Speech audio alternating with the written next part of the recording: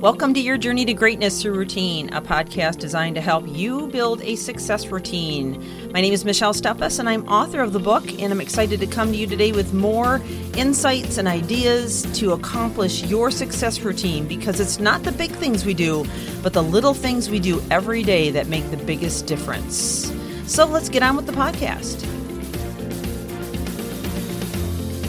Well, today we are going to finalize on this series, Keep the Flame Burning, talking about marriage and relationships here.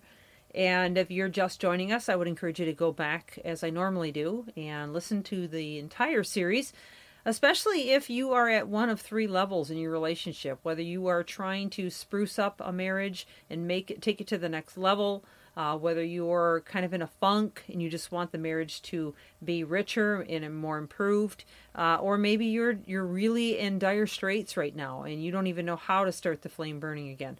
All of these are effective. In fact, I've covered it at multiple levels throughout the series. And so if you or someone you know may benefit, I would ask you to share it with them or to go back and listen. Each of these is only about 7 to 8 minutes long. So it would really behoove you to go back and hear it from the very beginning. But today I'd like to just recap, since we are on our last of the series, recap what we've covered so far. Obviously, it's only the tip of the iceberg in terms of the guts or, a lot of the tips and ideas I've shared along the way. But just as a reminder, first of all, number one was take time to unplug and just be. Whether it be walks, bike rides, sitting by the fire, sitting on a porch swing, playing a game. And I emphasize the fact that if you are in dire straits, it doesn't necessarily require conversation, although if you are not in dire straits, it's a great thing to use conversation.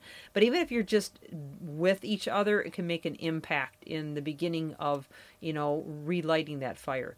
Number two was having sincere compliments and gratitude, appreciating the specific things they do or perhaps contribute to that relationship.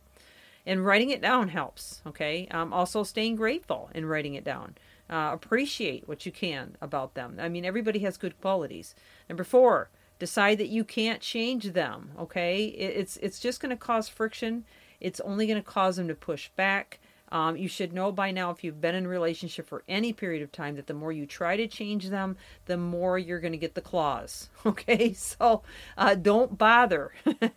Just decide you can't, but understand that they will change if you work on yourself.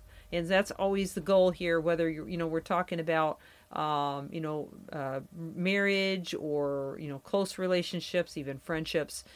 And then the next one, number five, is serve each other or create simple surprises. And they don't have to be complex or expensive or extraordinary. Even the smallest of things can make a big difference. Number six was weekly commitments to one another. And this one's really crucial. I've actually shared this one a couple of times because you will not work on it if you don't make time to work on it. And when they can expect it, then it's a given that you're going to do this thing together or that thing together. And then that's number seven, also having chores together, a specific day to work on it. So there's always those expectations, but even making it a pleasant experience. And I had ideas there. In same level, I guess, having home projects that you do together. And then, of course, outings together, making sure that you take time for dates. And I use the example of my husband and I have every Tuesday is dinner, every Friday is a hot tub night, and every Saturday is, either projects, chores, running errands, or perhaps something more recreational like a bike ride.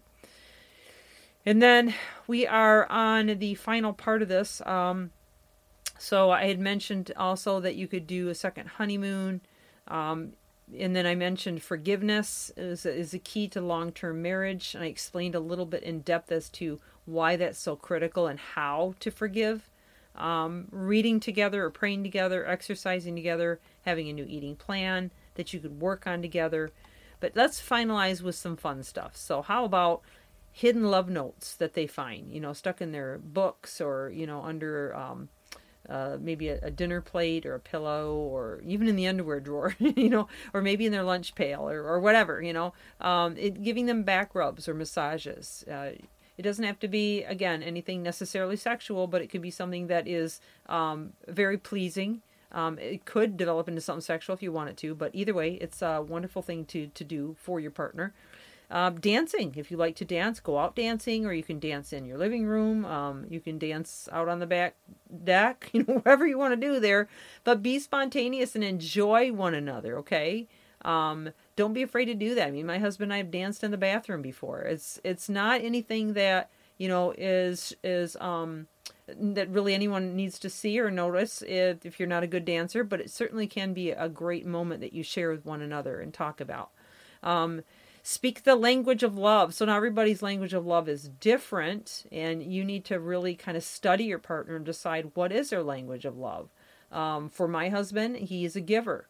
He loves to give, and if he's allowed to give and contribute back to others, including myself, it makes him feel very connected. For me, I like to talk. I like to communicate, which is probably no surprise. Women tend to want to talk, communicate, but not necessarily all women. So find out what the love language is for your partner and accommodate them at that level. So, all this stuff can be challenging. It can be questionable. You can sit there and you can doubt and question whether any of it's going to work. But until you dive in and give it a chance, you will never know. Okay. And a lot of this will be trial and error.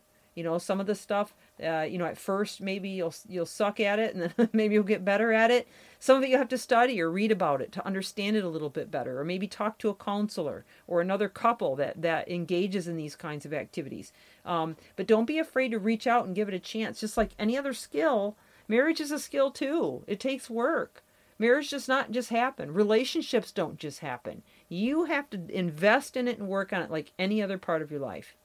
Well, I hope this has been helpful to you or to perhaps someone again. I would encourage you to kind of reference this if you ever run into a pickle or a situation where it might help someone. I want to thank you again for joining. We will have a brand new series we'll start off tomorrow with. This is Michelle Steffes, your Journey to Greatness, your routine. Keep reaching higher.